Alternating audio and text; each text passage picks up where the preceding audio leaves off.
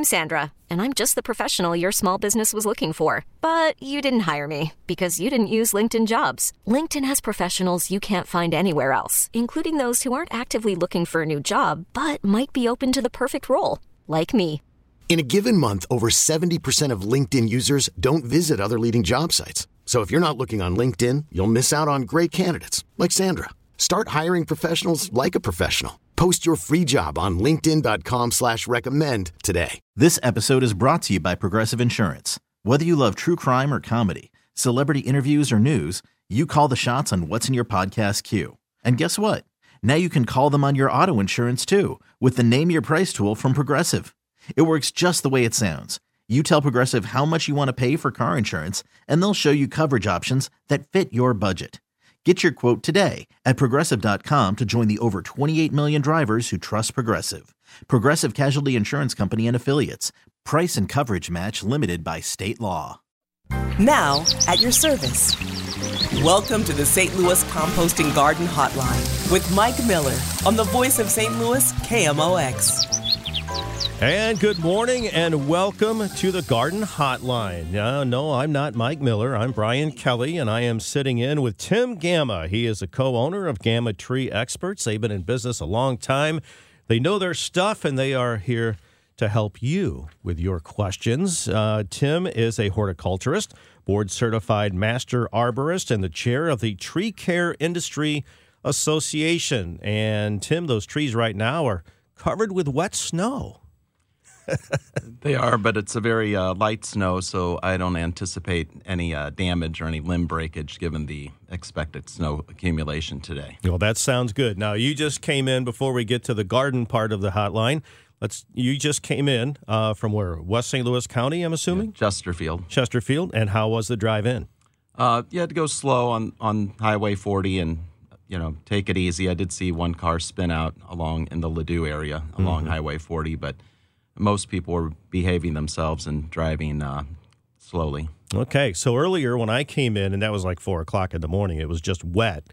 And for most of the morning, we haven't had too many problems, but now we are starting to see the slush and the slick, so do be careful out there. And as things pop up, we will pass them along here on the Garden Hotline. So, Tim, what are the top things at this time of year, especially when it comes to the trees, that people should know about? Well, typically in a winter, we have a lot of storm damage issues. However, this winter has been extremely mild. This is about the first blast of snow we've had all season. So there's really been no issues as far as storm damage to trees.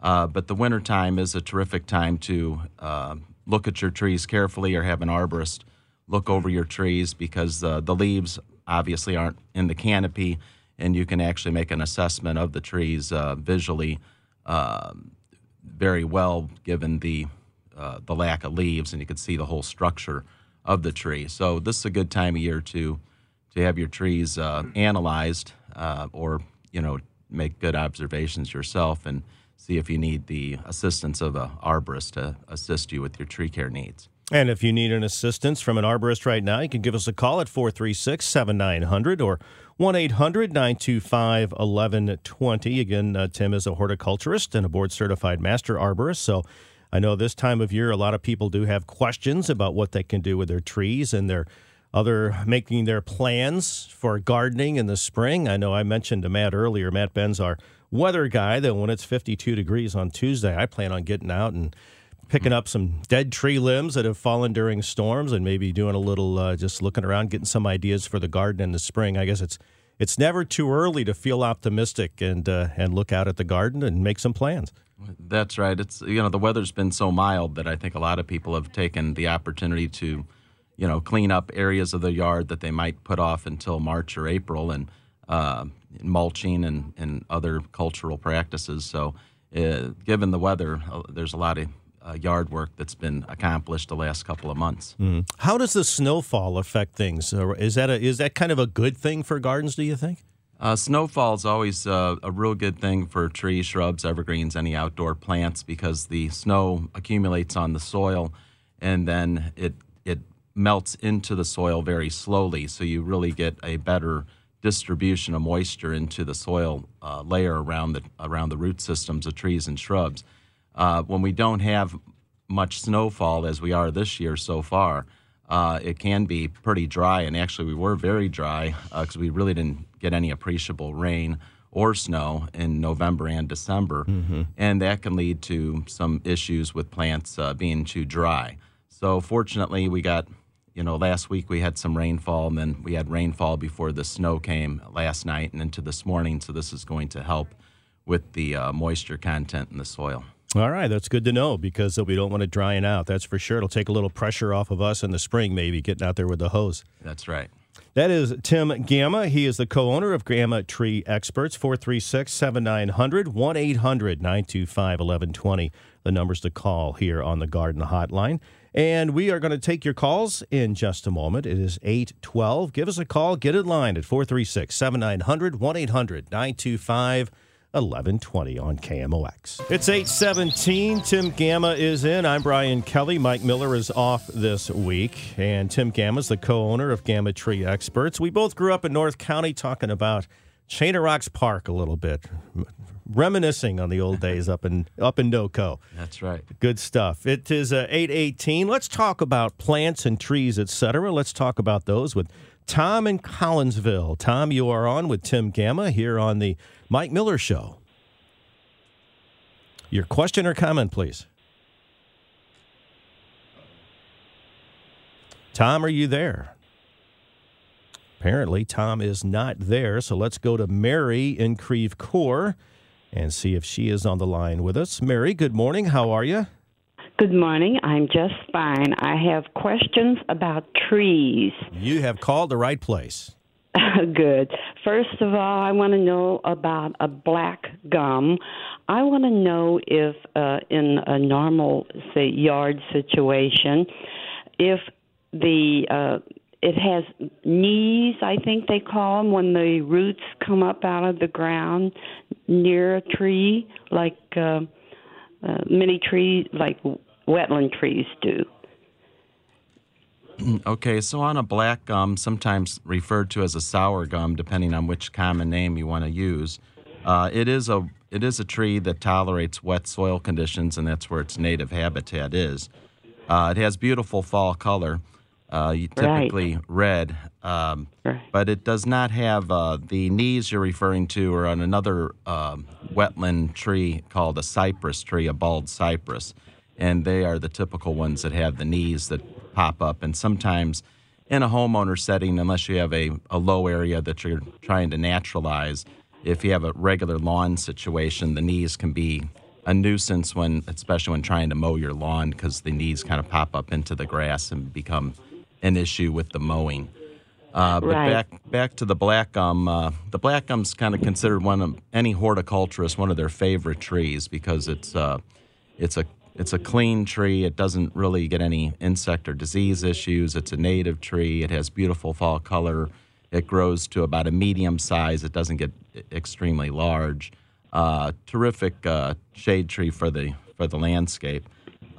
There is a variety. There's several new varieties. One's called Wildfire, and there's a couple other varieties that are superior in their fall color. So if you're going to plant a black gum tree, rather than just get the native one that grows in the woods, there are some cultivated varieties that are known for their superior fall color, and you're probably better off choosing one of those just to have a nicer show in the autumn part of the season. Well, now my other option for my spot are the deciduous magnolias, say like the girl series. I think there's one, Elizabeth, that has yellow on it, and maybe Little Gem. What can you tell me about the hardiness of those trees in this area? And do they bloom about the same time as star magnolias? Some of the Ann series, they have. Ann series. They have, and I'm saying Ann, they're ladies' names. Yes. That are, and those seem to be pretty hardy and done pretty well. The Little Gem, I believe, is more of a southern magnolia type, and it blooms more in the summer. And I've seen Little Gem do well, but I've also seen Little Gem get winter burned in some severe winters. So you may, I believe I even planted a Little Gem in my own yard, and it didn't make it after one severe winter, killed it. So some of the other magnolias are a little hardier. I'm not quite sure if it's a real wet area that magnolia is a great choice. The deciduous hollies, however, they do tolerate, more moisture in the soil and a lower area, so that's a good choice. I think I made a mistake. I meant to ask about the deciduous magnolias. Deciduous magnolias, and that's there's Anne and there's quite a few other ones, but the deciduous magnolias is like the star. The saucer magnolias is probably the older one that you see in some older neighborhoods or even in the botanical garden or in parks, where you'll see a large deciduous magnolia that blooms typically pink in the spring. And they get quite large, but a spectacular tree. There's one in the subdivision where I live that's really just a real showstopper when you drive by it in the spring. But certainly most of those varieties that are deciduous in types of magnolias are most of those are all hardy for this area. You can plant southern magnolia, which has the glossy green leaf that persists throughout the winter. There are some varieties that are more hardy than others, primarily one that's called Bracken Brown Beauty, which is a good variety and a dependable one. Every once in a while, we will see those get winter burned or even winter killed on occasion, but for the most part, it's a hardy variety. But there are several other ones that are pretty known for their hardiness for this area, and you could probably choose that from a reputable nursery in the area. Well, thank you so much. I'm still leaning toward the beauty of the black gum. So you really thank you can't go wrong with the black gum. Again, it's always in the top 5 trees of any horticulturist you would ask on what to plant, because it's they can grow. They can be a little on the slow side. They don't transplant real well, but most of them are available in containers, and so you do not have the transplant shock when you buy a container tree. But typically once they root in, they do take off. I think they grow a little faster than some people believe, especially if you keep it watered. Don't let it get water stressed. Keep it mulched and give it some soluble fertilizer. That always speeds up the growth process, and it will grow quicker than if you just kind of let it take off on its own. Well, thank you so much. My pleasure. Thank you. All right. Thank you very much, Mary, for calling. The voice you're hearing is Tim Gamma. He's the co-owner of Gamma Tree Experts, and on the air with him right now is Fred from Creve Coeur. Good morning, Fred. We are at your service. Worried about letting someone else pick out the perfect avocado for your perfect impress them on the third date guacamole? Well, good thing Instacart shoppers are as picky as you are. They find ripe avocados like it's their guac on the line. They are milk expiration date detectives. They bag eggs like the 12 precious pieces of cargo they are. So let Instacart shoppers overthink your groceries so that you can overthink what you'll wear on that third date. Download the Instacart app to get free delivery on your first 3 orders while supplies last. Minimum $10 per order. Additional terms apply. Hiring for your small business? If you're not looking for professionals on LinkedIn, you're looking in the wrong place. That's like looking for your car keys in a fish tank. LinkedIn helps you hire professionals you can't find anywhere else, even those who aren't actively searching for a new job but might be open to the perfect role. In a given month, over 70% of LinkedIn users don't even visit other leading job sites. So start looking in the right place. With LinkedIn, you can hire professionals like a professional. Post your free job on linkedin.com/recommend today. T-Mobile has invested billions to light up America's largest 5G network, from big cities to small towns, including right here in yours. And great coverage is just the beginning. Right now, families and small businesses can save up to 20% versus AT&T and Verizon when they switch. Visit your local T-Mobile store today.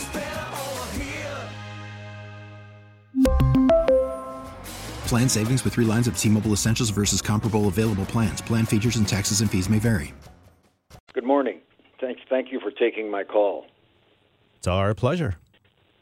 Well, my first question is about moles. I think many people in our area have had terrible time with moles this summer. It's all through our subdivision, so I'm not alone in that. But I can't get rid of them. I've used the poison worms.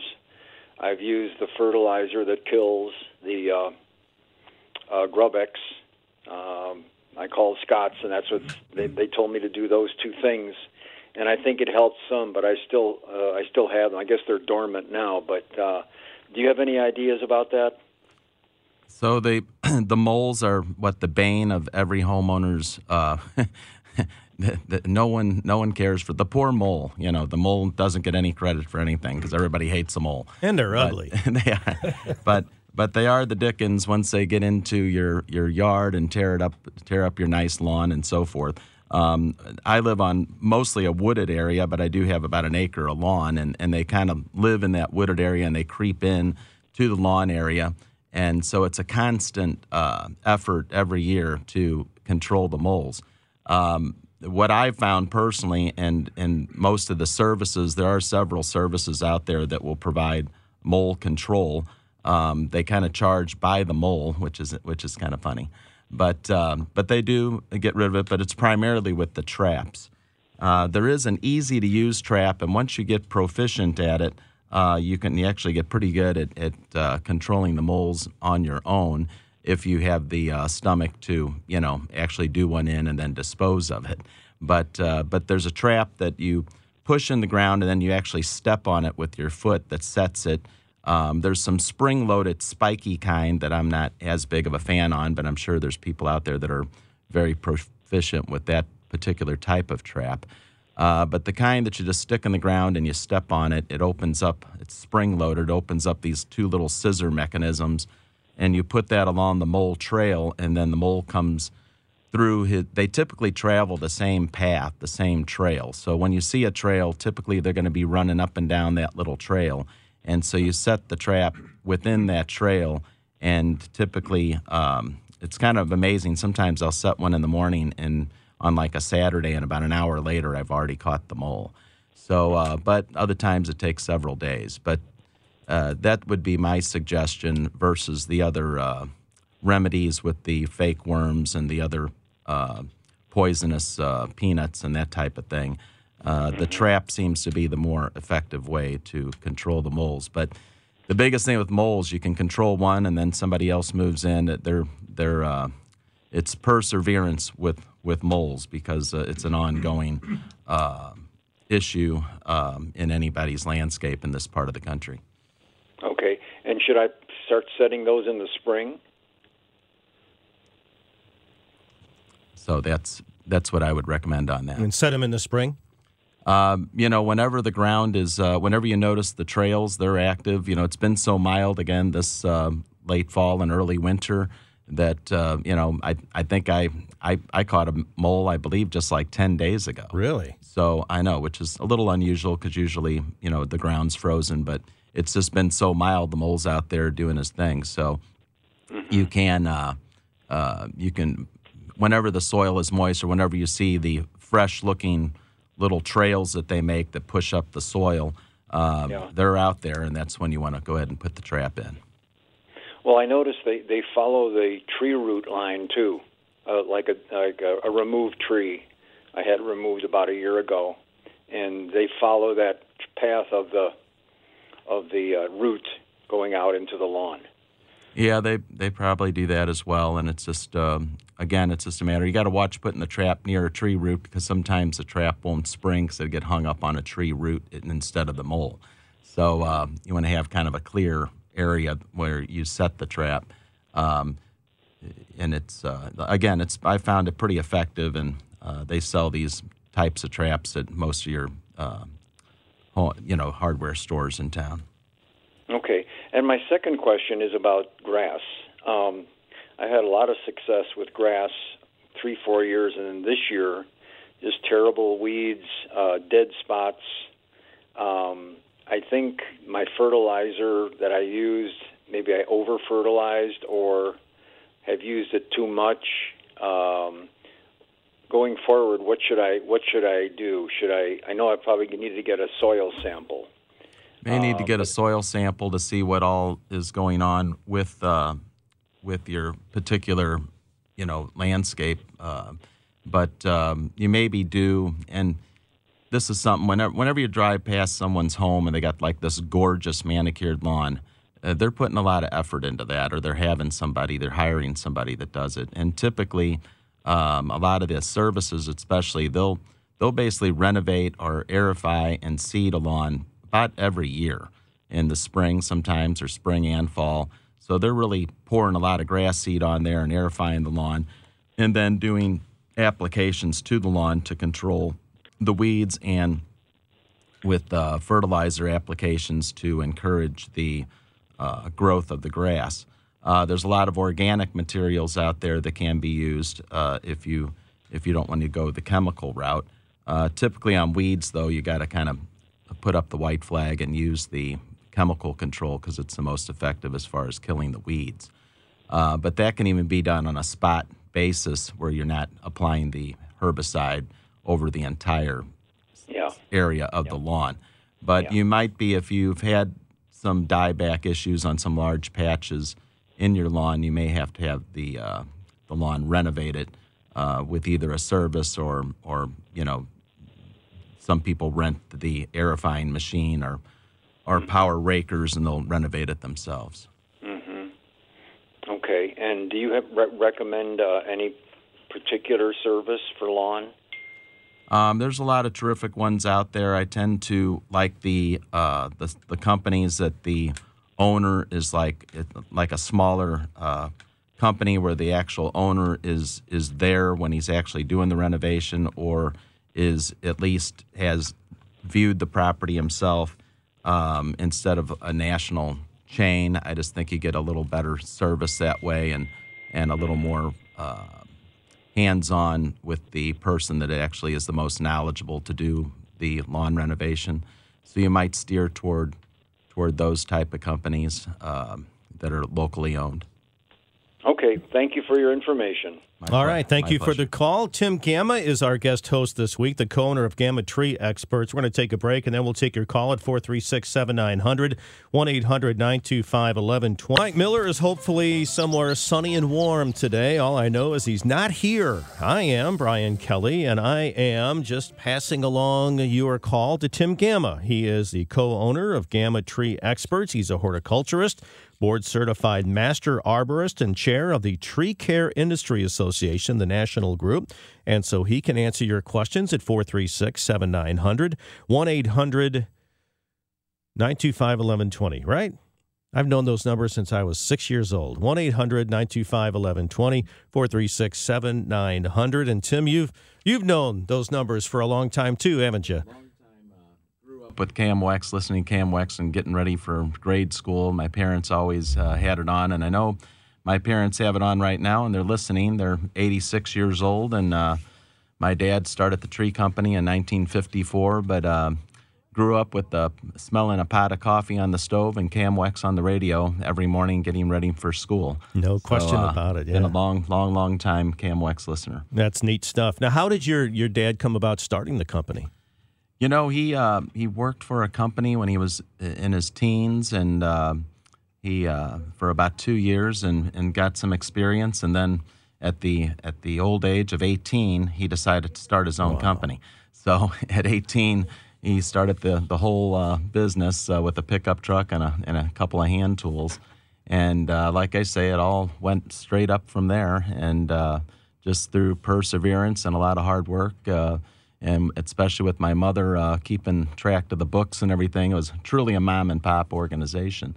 But, kind of made something out of nothing. And today we have about 65 employees and, a lot of tree care to get throughout the metropolitan area. So very proud of that he started that.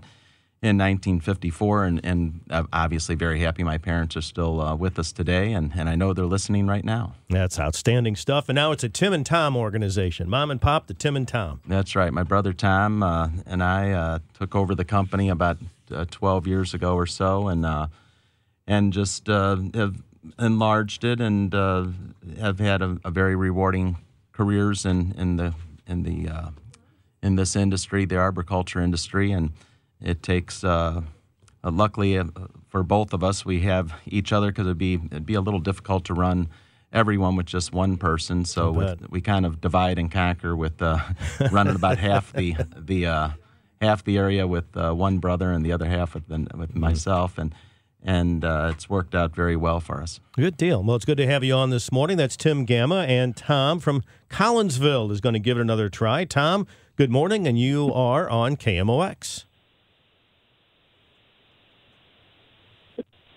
Hello, Tom. Yeah, I've got a question. I've been looking for an arborist. I'm out in Redbud, and I can't find anybody, at least by my simple way of looking. But I had a question. We had a pin oak tree in front of the house at, we assume, I'm pretty sure, a lightning strike nearby. We don't see anything like an obvious lightning area, black or burned or anything. But the bark of the tree has, like, split open, like, from the ground up about probably 8 foot that we can see, and we actually think it goes further than that, up higher up in the tree. What do you think the likelihood of saving the tree is? Did this just occur this past summer or fall? Yeah, this past summer. Right. How large is the tree? Is it a very big tree or a smaller tree? Oh, it's a pretty big tree. I'm going to guess 3 foot in diameter, and probably 50 foot tall. I see. Lightning is very unpredictable. I've seen very small, what appears from the surface, very small strikes on large trees that I think that's not going to damage it at all, and then 6 months later the tree is completely dead. Conversely, I've seen small trees get a massive lightning strike where it looks like half the bark flew off of it, and the tree's still living today, and that might have been 15 years ago. And then everything in between. So you really don't know how much damage the interior of the tree has sustained when the lightning hit the tree. It could be a very superficial surface thing and just affected the bark and maybe a few inches into the wood, or the heat of the lightning ball may have just fried a lot of cells within the tree. A lot of it depends on the previous condition of the tree prior to getting hit by lightning. It may have already had other issues, then the lightning strike was just that much more that did it in. So what I always tell people with lightning strike, unless it's a horrific one and the tree's been compromised structurally to where it could be a hazard, but if it's not a tree that's close to a structure or anything that could get damaged, you're better off doing the wait and see approach to see if the tree will come out. And chances are it probably will leaf out next year, but as in with most lightning strikes, not all, but most, you will have a declining effect on the tree where the tree will start to die back on most likely the side that it was struck on. And then over time, the tree may decline and perish over, say, a 3 to 10 year period. But again, it's all over the boards. I've seen some trees that got hit by lightning that I thought to myself, this tree's not going to make it 2 or 3 years, and that was 12 years ago. Right. So are there any arborists out in our area that you can think of or can recommend? There are. If you go to the there's a site called the ISA, International Society of Arboriculture, and you could pull up that website, and they have a list of the certified arborists state to state. So you can look in Illinois and look in the Belleville. I know in Millstadt there's a very good old tree company called Hudson Tree that's been around a long time in Millstadt. But there's several other ones, and try to get a certified arborist in your area over near Redbud, and I'm sure that would put you in the right direction as far as somebody competent to make an assessment of the tree. All right. Okay, well, thank you. All right, Tom from Redbud, which I'm sure with the snowfall today, what a beautiful little town, and it's going to be even prettier with the snow. It's 8:45. We have Vince and Kurt on deck, and we'll try to get to them before the news as we continue here on the Mike Miller Show. It's the Garden Hotline on KMOX. It is 10 minutes until 9 o'clock. We do have some accidents around, so do be careful. MoDOT is still saying that southbound 55 is closed at Broadway, so if you're in that area on 55, you'll want to have to work around that a little bit. We'll get the latest news for you at the top of the hour.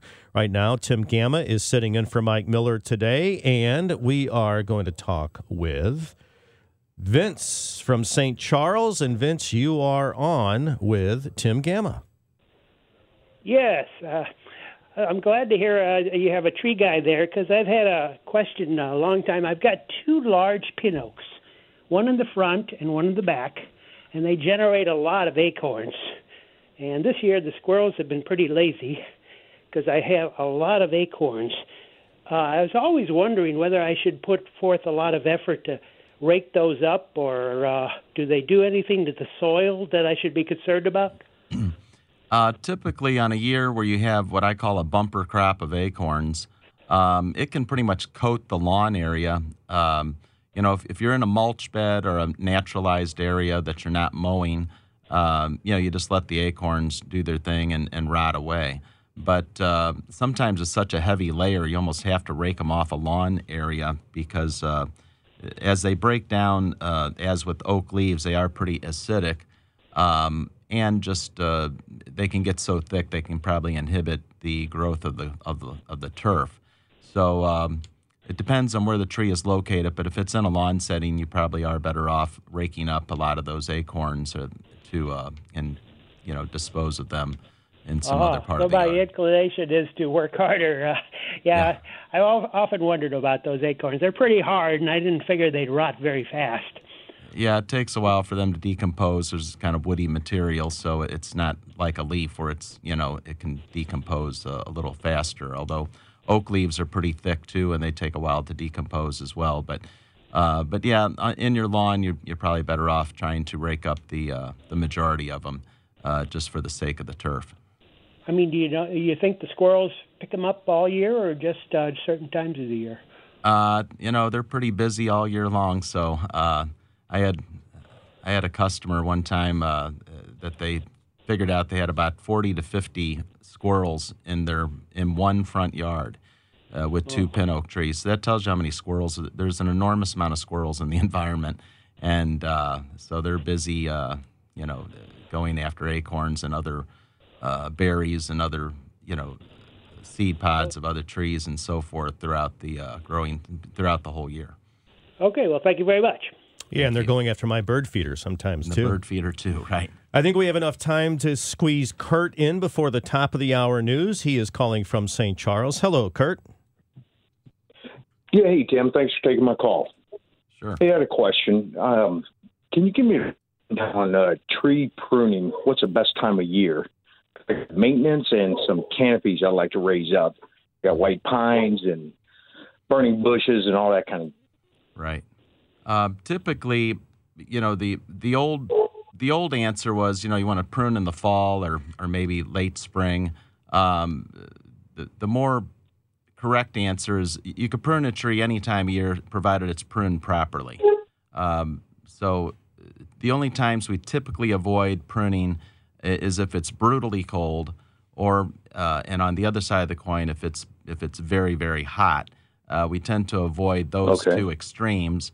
There's some trees, elm trees, which there aren't too many anymore, and some oaks that can get what's called oak wilt disease that we avoid certain times of the year, which is typically in June and July, to avoid pruning those particular types of trees because of the spread of a particular disease that could be in the environment, that when you make the cut, it may expose the tree to these disease organisms. So beyond that, overall, and especially a season we're having now where it's been pretty mild, you can prune the trees at any time, again, provided they're pruned properly. I always kind of use a rule of thumb around Valentine's Day. I didn't know if that might be a bit cold, huh? Well, typically by then or just after that, typically the hard part of the winter has passed in most years. And so This episode is brought to you by Progressive Insurance. Whether you love true crime or comedy, celebrity interviews or news, you call the shots on what's in your podcast queue. And guess what? Now you can call them on your auto insurance too with the Name Your Price tool from Progressive. It works just the way it sounds. You tell Progressive how much you want to pay for car insurance, and they'll show you coverage options that fit your budget. Get your quote today at Progressive.com to join the over 28 million drivers who trust Progressive. Progressive Casualty Insurance Company and Affiliates. Price and coverage match limited by state law. Spring is a time of renewal, so why not refresh your home with a little help from Blinds.com? We make getting custom window treatments a minor project with major impact. Choose from premium blinds, shades, and shutters. We even have options for your patio, too. Blinds.com invented a better way to shop for custom window treatments. There's no pushy salespeople in your home or inflated showroom prices. Our design experts can help you find the perfect window treatments on your schedule. We'll even send free samples directly to you. Plus, we can handle the measuring and installation for you. Unlimited window treatments installed for just one low cost. And with Blinds.com, you'll always get transparent pricing. No hidden fees. Our free shipping and 100% satisfaction guarantee can put the spring back into your step and into your home, too. Shop Blinds.com right now and save up to 45%. Up to 45% off for a limited time at Blinds.com. Blinds.com. Rules and restrictions may apply. After the end of a good fight, you deserve an ice-cold reward. Modelo is the mark of a fighter. You've earned this rich golden lager with a crisp, refreshing taste. Because you know, the bigger the fight, the better the reward. You put in the hours, the energy, the tough labor. You are a fighter, and Modelo is your reward. Modelo, the mark of a fighter. Drink responsibly. Beer imported by Crown Imports, Chicago, Illinois. That does begin a good time of year. And sometimes I maybe heard that from Mike one time. He might have said that on his program. But and sometimes in the spring you'll cut a limb, say on a maple tree, and the sap ooze out of it, and people kind of get very upset about that, or they think they're hurting the tree. Sure. But frankly, that's really not a big problem with trees if you see the sap coming out of there after you've cut the limb off. I appreciate it. Thanks so much. All right, my pleasure. Okay, so you think as soon as the snow is out of here, as long as we're not in the bitter cold, it'd be okay to start working on the trees again? You can. The dormant season's always a good time to prune trees. And, again, although you never know what another week's going to bring, we could be -5, in Missouri, you just never know what the weather's going to do. So typically, you kind of hedge yourself by maybe getting into February. But again, it kind of depends, and arborists would know, if there's certain trees that can be pruned, and maybe certain trees that you should avoid, given the whatever the temperature is. All right, again, that's Tim Gamma, the co-owner of Gamma Tree Experts. He's a horticulturist, a board-certified master arborist, and the chair of the Tree Care Industry Association of America. So it's good to have Tim in this morning, as he is in for Mike Miller, who is off today. I'm Brian Kelly, and I'll be here to take your calls. We'll both be here. I'll take the call. He'll answer the question at 436-7900, 1-800-925-1120. And Mike is out, so I'm going to take off my hat with a little press sign in it, the reporter hat, and put on my gardening gloves, which actually, Tim Gamma, I found at the Winter Classic because I wore my winter gardening outfit, one of those full body suits, and I reached into my pocket, and there were my St. Louis Blues gardening gloves. All right. So I figured the last time I wore this, I was gardening, so that's pretty good. So how you doing this morning, Tim? Good start, huh? I'm very good, yes. A little snowy weather, but like I said before, with the snow, actually the plant material, especially evergreens, what's great about the snow is the snow gets underneath the plant. Sometimes you get a heavy rain and you have a real large evergreen, and it almost serves as an umbrella. And you can go after a rain, unless it's a very a rain that went for hours and hours. But you can get a shower and it's still dry underneath an evergreen tree, the ground. So it's with snow, it kind of blows underneath there and it soaks in. So snow is very good, especially for evergreen trees, but for all plants. Because it can penetrate and get underneath near the root system of the trees versus maybe just a rain shower. And it's nice on a Saturday morning when most people can sit back at home, relax. Maybe you have a cup of coffee by the fire and watch it snow. It's a good way to start the day. That's right.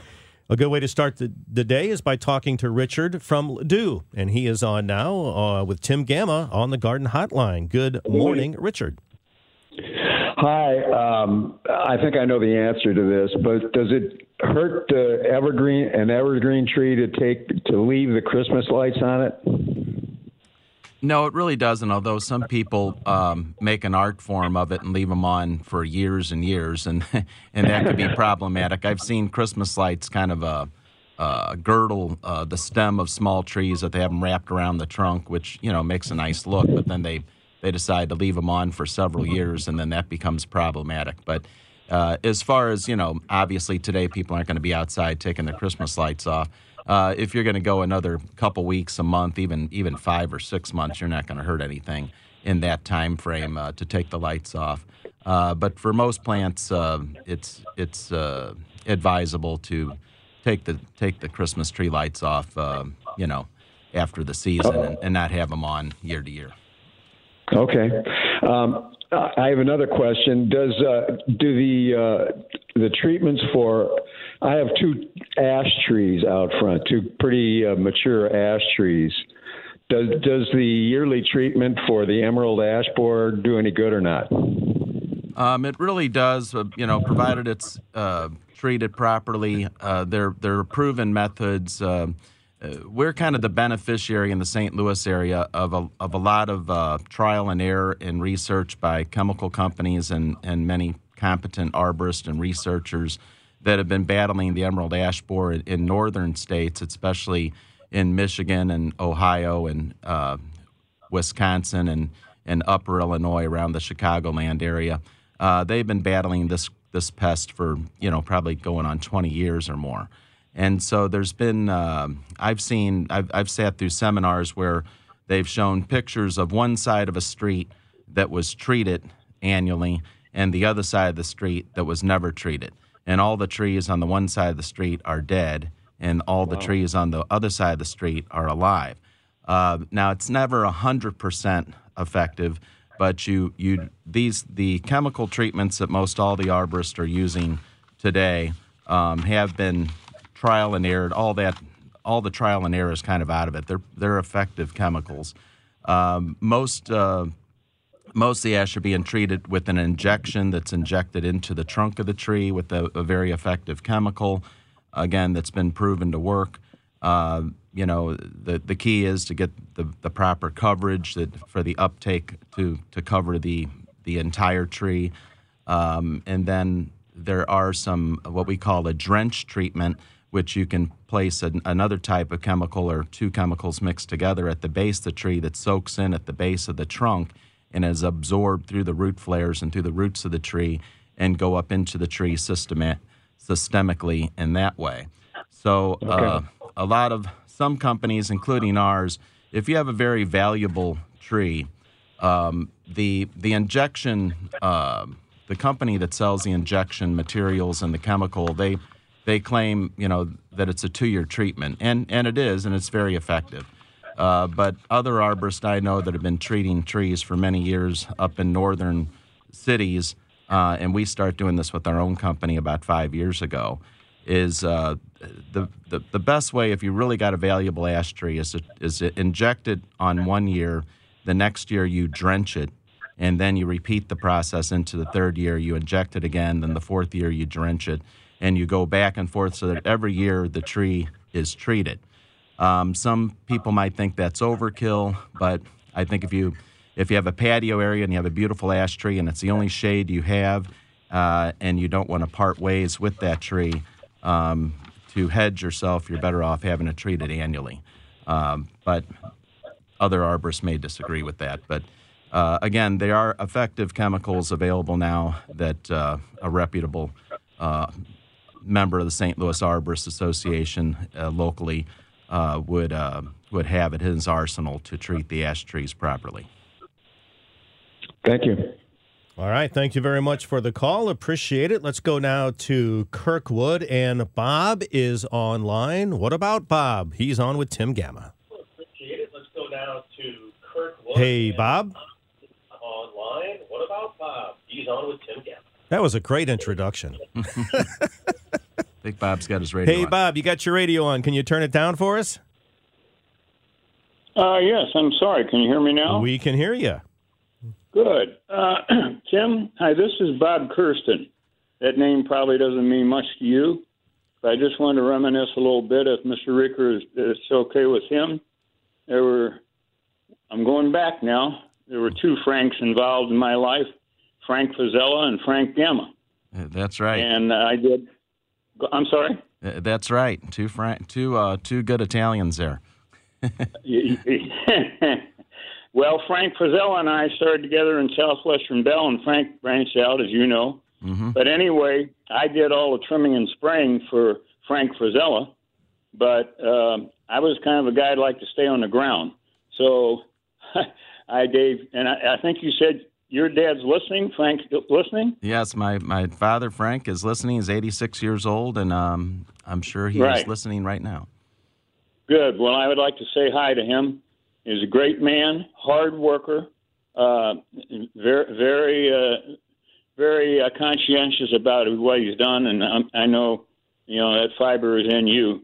But anyway, in my efforts in my business with the trimming and spraying for Frank Fazella, I didn't want to get up off the ground so much, so I had a lot of referrals, and I gave them to your dad. And anyway, I know I'm going back and wasting a lot of time, but you folks have done a terrific job, and you've taken it to a new level, and you and your brother and your dad need to be very, very, very, very proud. And just say hello to your dad means a lot to me. I will, and I really thank you for those kind comments. And you talk about Frank Frazella. I had two terrific mentors growing up in this business. Of course, my father, who taught me everything he knew, and then also Frank Frazella, who was one of the best nurserymen in town, and really was a real plantsman as far as his knowledge of all the different varieties of trees and shrubs, and their family business still going, Frazella Nursery, and one of the more reputable nurseries in town, and they're going into, I believe, a third generation with their company. We're on our second generation, but I have a nephew who's going to the University in Kentucky and taking horticulture, and one of my sons has some interest after high school of attending, possibly going into the business. So we'll probably have a third generation as well. We actually do have a third generation now because my nephew, my older brother's son, works with us, so we're in our third generation even at the present time.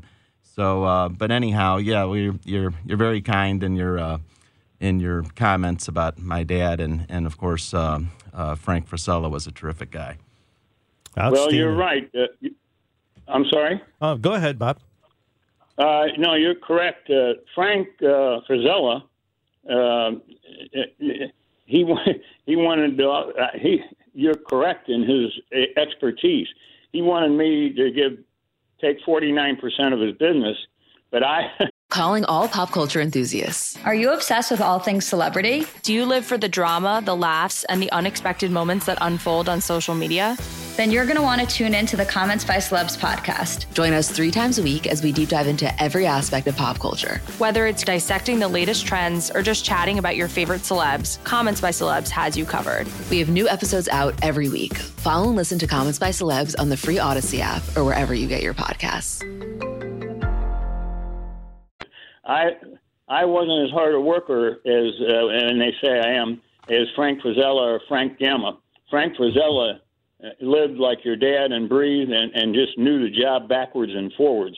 Right, and so I chickened out, I guess, and stayed with Southwestern Bell, where Frank Frazella left there to form that business. But Tony and Babette Frazella, they've taken that over, and of course they're children now. But anyway, I'm wasting time, but thank you so much for hearing me out.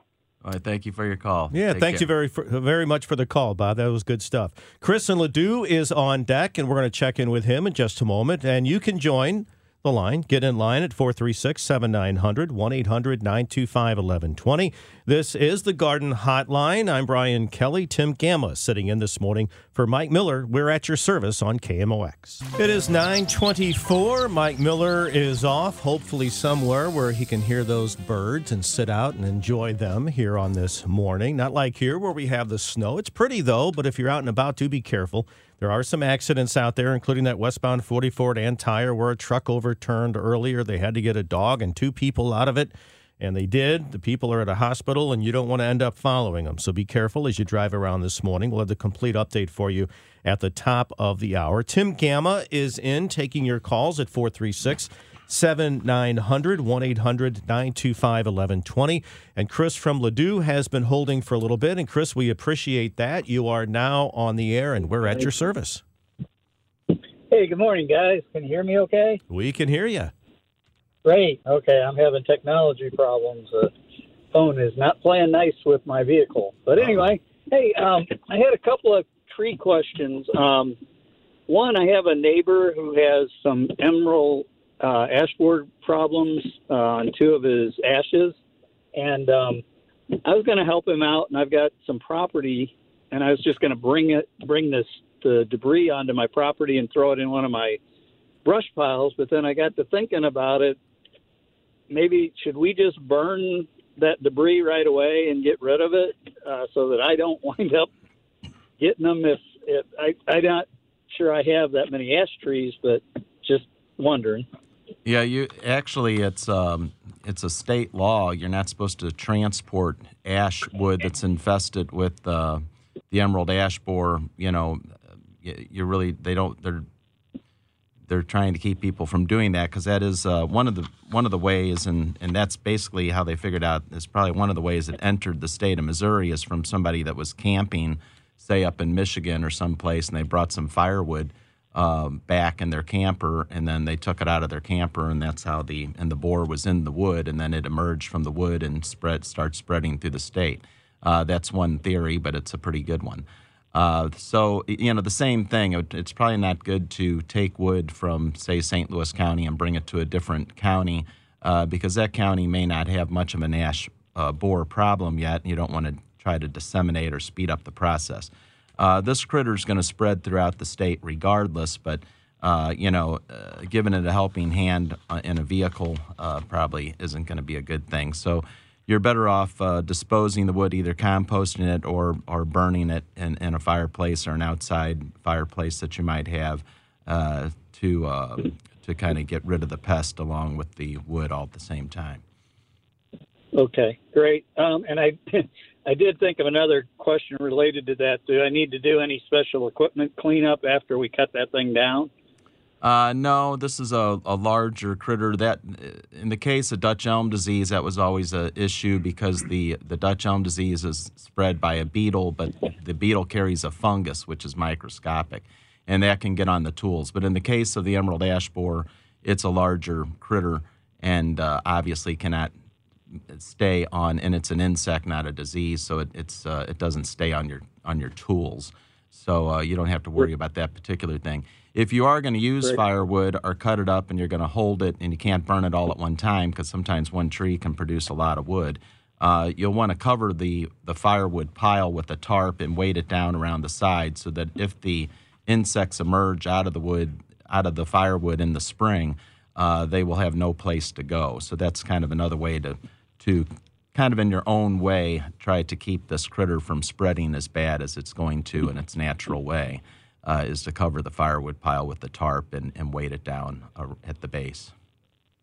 Okay, great. The other question I had is on my property. I have a property line that I want to. It's got a bunch of old cedar trees on it, and I want to put some in front of it.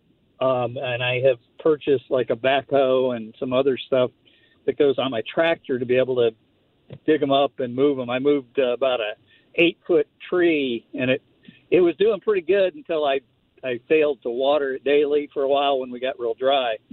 But I had a couple of questions on that. One is I kind of remember that I'm supposed to mark the south side of larger trees and even the smaller ones so that I face them the same way?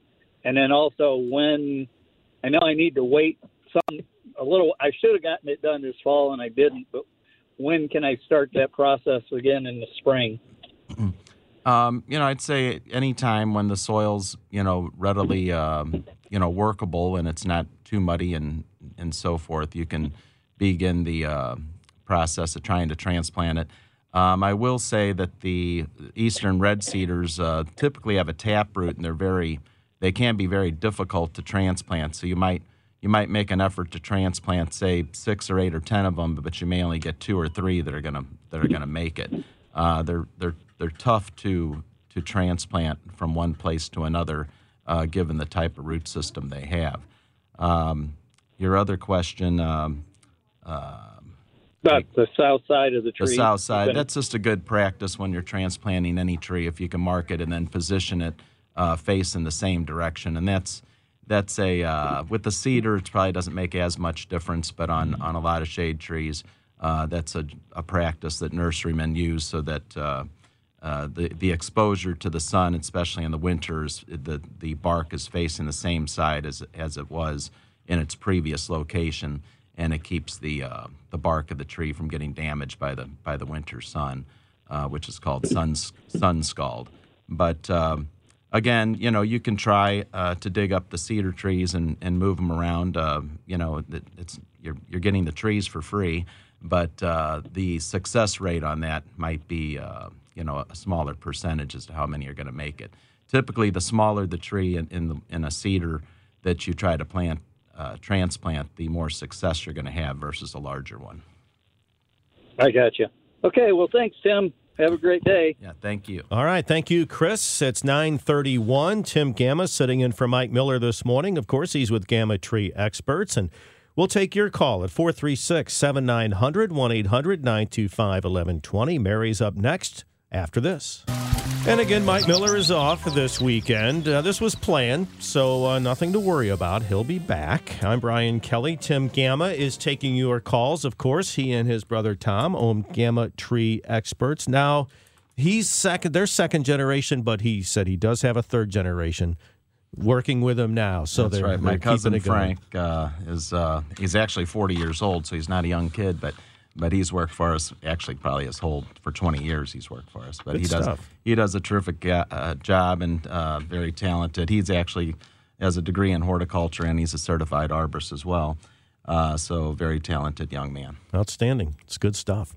Let's go to Mary. She is in St. Louis and she is next on the Garden Hotline. Good morning, Mary. Hi, I have a question. We would like to plant some red maple. Are there any health issues with the red maple for borers or scales or anything? No, the red maple is an excellent shade tree. It's somewhat overplanted in St. Louis County because they do transplant easy, so a lot of builders and landscapers like to plant them because they typically will root in and take, which is a good thing.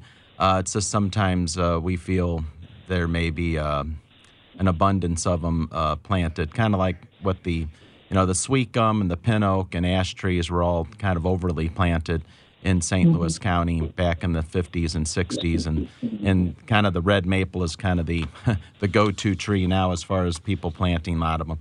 But when you see a beautiful red maple tree in fall color, and there's a lot of terrific varieties, there's one called Red Sunset, and there's Red Point, and there's all kinds of varieties. There's one that's a cross called Autumn Blaze, but there's many that are selected because of their superior fall color, and that's one of the primary reasons why you plant a red maple, because they do have terrific fall color. There's really no insect and disease issues with the red maple. The biggest problem that red maples encounter is they get what are called girdling roots. And a girdling root is a root that instead of growing out and away from the trunk, it circles the stem and can choke off the lower part of the tree after about a 15 or 20-year period or longer. So you have to watch a girdling root problem. Typically, that is because the tree was planted too deep. So whoever plants the red maple, you want to make sure it's planted at the proper level And even plant it slightly, what I call slightly on the high side, is better than planting it too deep because this exacerbates the girdling root situation. So as long as you're cognizant of the possible girdling root situation and you're having that inspected either by an arborist or you visually inspecting it to make sure that that's not occurring, the red maple is certainly a nice shade tree to be planted in the landscape. We're going to plant it in hard clay and a lot of rocks. Yeah, they're pretty resilient. They're planted in pretty much all conditions. They're pretty forgiving, and that's why they're kind of a good go-to tree. One other comment on the red maple tree is they can get what's called sun scald or what's also called southwest injury.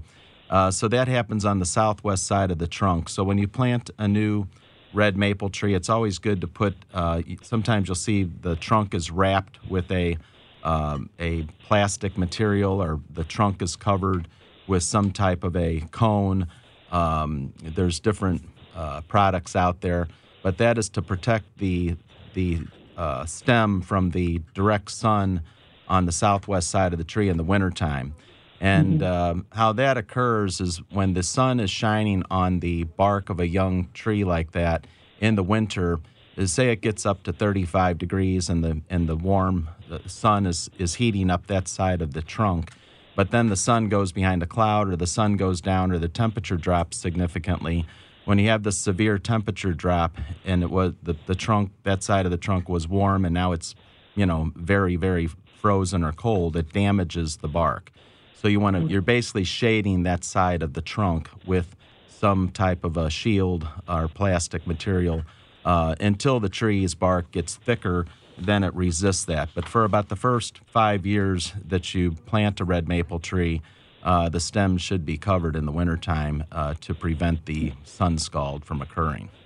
Okay. And how far apart should we plant them? We were thinking of 3 trees. They usually have a spread, I would say, most red maples of 35 or 40 feet. So, you'd have to plant them, at least 30 feet away from each other in order for them to not completely shade an area. But some people plant them in a grove where you can plant them closer. But then one thing with red maple trees and sugar maple trees, they cast a pretty dense shade. So if you have them close, it's long term, it's going to be difficult to grow any turf underneath there, unless you decide you want to have a mulch bed and you have them within a mulch bed and you're not worried about turf. But it can be they can cast a pretty dense shade. So if you plant them far enough apart in a lawn setting, you'll be able to have enough sunshine around the canopy of the tree in order to keep the lawn, and the turf having enough sunshine to grow. Okay. Could I ask one more question? Sure. Are they somewhat deer resistant, or do we have to protect them from deer? Yeah, because it's just out in the country. The panels that you put on there for the sun scald also can serve as a deer protective device as well on the trunk, because the deer do like not only red maples but any small diameter tree, and they tend to the bucks tend to rub their horns on it to mark their territory. And that really sets a tree back when that occurs. If you're out in the country and you have a lot of deer, although it seems like St. Louis County has an enormous amount of deer now too, it's become more and more of a nuisance every year. But you may even have to put a small fence, like a 4 or 5 foot fence around the tree to keep the deer away from the trees as well until the trunk diameter of the tree grows enough to where it could withstand the damage that a deer can inflict on it. Okay, great. Thank you. You've been very helpful. Thank you so much. My pleasure. All right. Thank you for calling, Mary, and for listening. We're going to get to Lita in just a moment. Why don't we go to Lita right now? She is listening and calling this morning from St. Charles. Hello, Lita. We're at your service. Hello, Lita. Hello, Lita. You there? Yes, hello. There she is. Thank you for taking my call. You're welcome. We're going to be moving into a new villa in a couple of months, and I hadn't thought about the trees yet, but I'm glad you're having this discussion this morning. It's going to be a small yard, and I'm thinking we'll probably want a couple of trees in the backyard and one between the street and the sidewalk. And then I want some sort of flowering tree in the front too. And I'm going to turn this radio down. Okay. What would you all suggest for that? So if a villa, it's probably a smaller, yes, size lot. You want to choose a tree that, over the next 10, 15, 20 years, a tree's not going to get enormous and just take over the entire space. But there are plenty of what I call medium-sized trees to choose from that can provide some shade. Not all of them flowering trees, but certainly something along the lines of a Japanese maple or flowering magnolias. There's also a maple called an amber maple. We talked about a black gum tree earlier today. Those they grow pretty slow. They don't get enormous until they're like 70 years old. But there's certainly plenty of tree selections that are good for small spaces, and you could do a little research on that or talk to a reputable nursery, and I'm sure they could give you a list of half a dozen trees to pick from that would be appropriate. Some other native flowering trees are flowering dogwoods or flowering redbuds that do not achieve enormous size. There's also a Kusa dogwood, which is a beautiful dogwood tree, and I think even a little more forgiving than the regular native flowering dogwood, and they bloom. Their blooming period's more like in May, but a beautiful tree that does not get very large. It would be nice for a smaller lot as well. So there's plenty of choices. I would research it and get some good advice from a good reputable nursery, and I'm sure they'll put you on to some selections that would be appropriate for your lot. The maple trees you were talking about earlier, like for the backyard, mm-hmm. How tall do they get?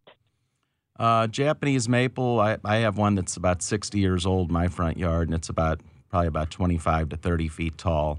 But naturally, that's an older tree. But there's many varieties of Japanese maples. Some get taller, some stay shorter.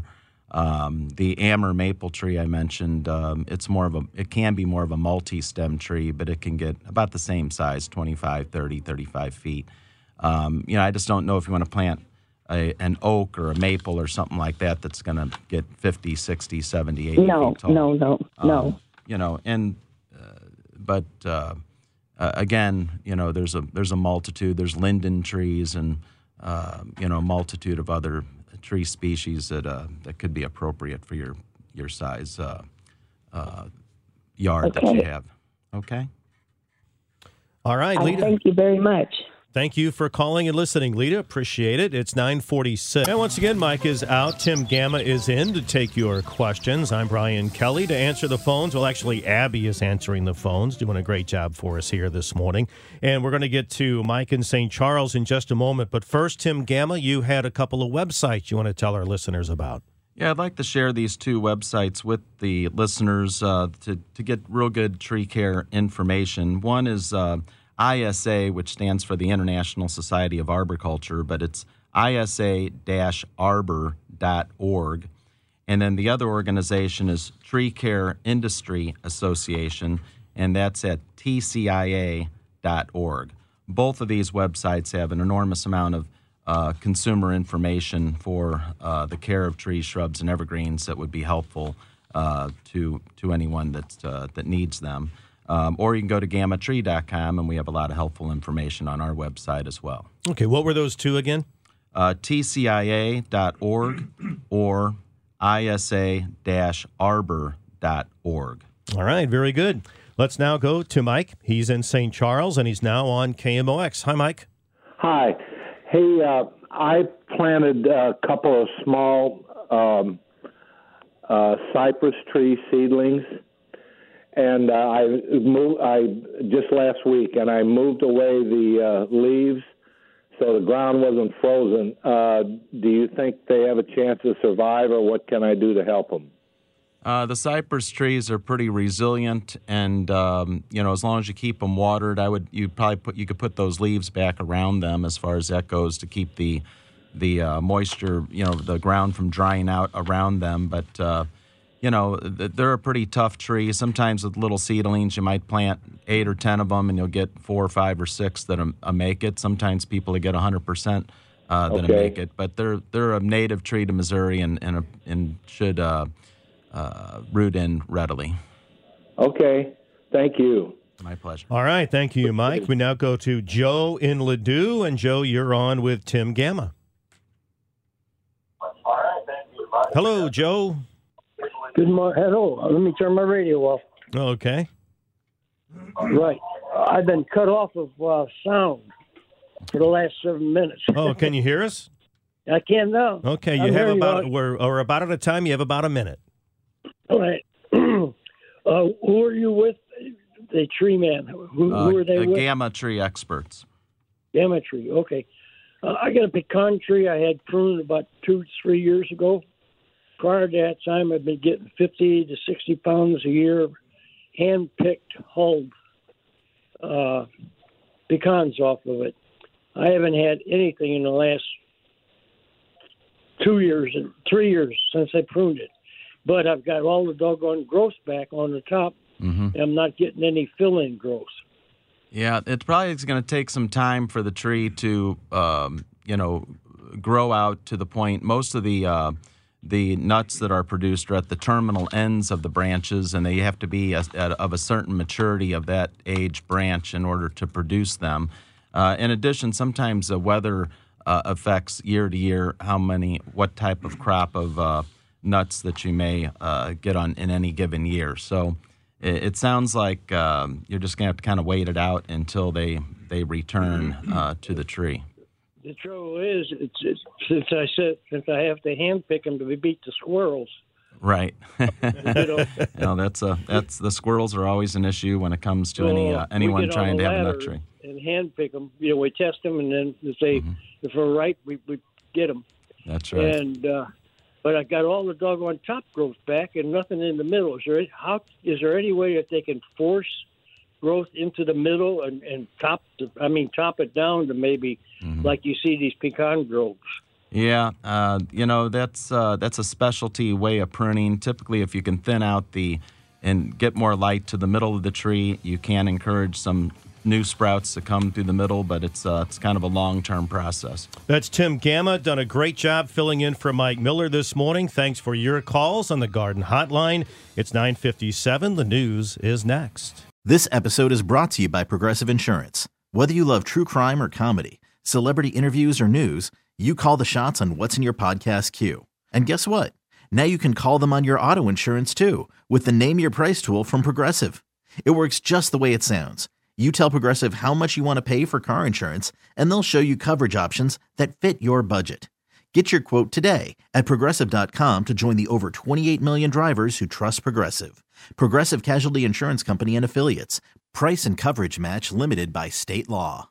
We really need new phones. T-Mobile will cover the cost of 4 amazing new iPhone 15s, and each line is only $25 a month. New iPhone 15s? It's better over here. Only at T-Mobile, get 4 iPhone 15s on us and 4 lines for $25 per line per month with eligible trade-in when you switch. Minimum of 4 lines for $25 per line per month with autopay discount using debit or bank account. $5 more per line without autopay, plus taxes and fees. Phone fee at 24 monthly bill credits for well-qualified customers. Contact us before canceling account to continue bill credits or credit stop and balance on required finance agreement due. $35 per line connection charge applies. See T-Mobile.com. Spring is a time of renewal, so why not refresh your home with a little help from Blinds.com? We make getting custom window treatments a minor project with major impact. Choose from premium blinds, shades, and shutters. We even have options for your patio, too. Blinds.com invented a better way to shop for custom window treatments. There's no pushy salespeople in your home or inflated showroom prices. Our design experts can help you find the perfect window treatments on your schedule. We'll even send free samples directly to you. Plus, we can handle the measuring and installation for you. Unlimited window treatments installed for just one low cost. And with Blinds.com, you'll always get transparent pricing. No hidden fees. Our free shipping and 100% satisfaction guarantee can put the spring back into your step and into your home, too. Shop Blinds.com right now and save up to 45%. Up to 45% off for a limited time at Blinds.com. Blinds.com. Rules and restrictions may apply.